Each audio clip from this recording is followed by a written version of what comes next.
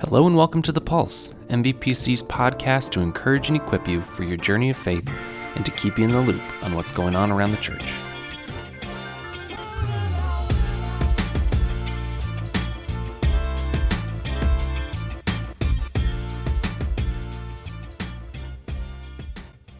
Hey everyone, welcome to The Pulse. This is episode 49, and my name is David Miles. I'm a part of the pastoral staff at Maple Valley Presbyterian, and I want to touch base with you and kind of share some reflections from the day that I had yesterday. I went up to Bellingham with Pastor Pete. I told him when he started that I'd love to just take a day and kind of go on a little road trip, talk about ministry, talk about life.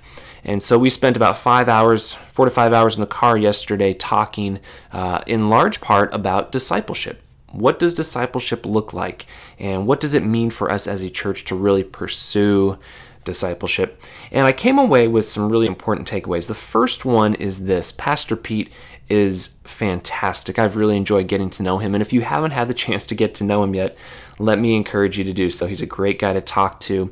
We posted a variety of videos on our Facebook page, so you can check those out if you'd like. Just kind of capturing our day and sharing some thoughts about discipleship. We tried to post one of him dancing to Rapper's Delight in the car, which was pretty amazing. Unfortunately, because there was music in the background, it wouldn't let us post it for copyright reasons. So I'm sorry, but you missed out on that. But if you get a chance to ask him to show you his dance moves, let me encourage you to do so. He is a pretty incredible dancer. So first takeaway is Pastor Pete is fantastic. The second one, and this is where we get into discipleship, is this: we have so much room for growth in the area of discipleship at MVPC. And along with this comes a great deal of excitement. The thought of how God can work in and through the lives of individuals and in and through our congregation to transform lives, to help us more closely reflect Christ is really, really exciting. And this is going to require a lot of work, but it's going to be fun work because the outcomes we really believe can be really spectacular and transformative. And we hope that as we begin to talk about this, there will be a renewed desire to engage in more intentional discipleship. You know, it's really easy to get caught up in all the things that are going on in life and to kind of set discipleship or those intentional practices and disciplines aside and say, yeah, I would love to do those, but I just don't have the time today. We hope that as we start talking about it, there will be a renewed interest in some of those things.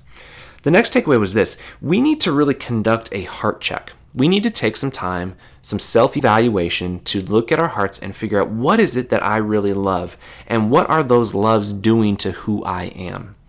You know, we oftentimes think of discipleship as this head knowledge, this thing that we just consume knowledge and it transforms our thoughts and our mind, but ultimately discipleship really is transformative for the heart. And we need to take time to figure out what it is that we love, because we can say that we love Jesus, but if our actions show that we put other things ahead of our love for Christ, if our priorities are such that we put other activities and events, social obligations ahead of really growing in our relationships, well, what does that say about what we love most? And so we need to take time to have a heart check to really evaluate what it is that we love. And discipleship helps us in this process. Discipleship is so much more than knowledge. It really is about heart transformation. And number 4, discipleship happens in relationships.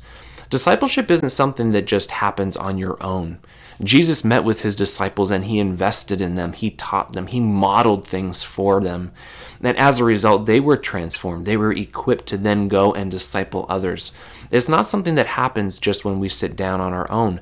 There are practices and disciplines that help us grow in knowledge and in our relationships with Christ, but there's this really deep, really significant relational component that we can't neglect. In fact, we need to be intentional about engaging relationally with other brothers and sisters to help spur us on, to help hold us accountable, to help challenge us, to model for us what it looks like to live a life that is more reflective of Christ.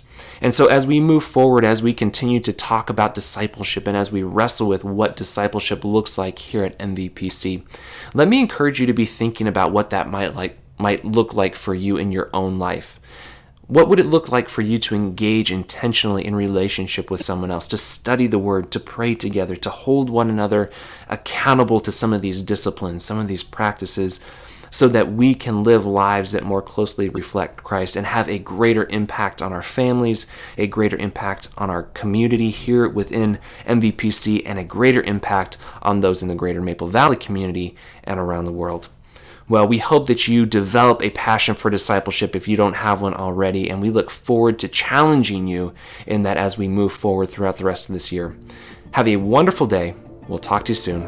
Bye-bye.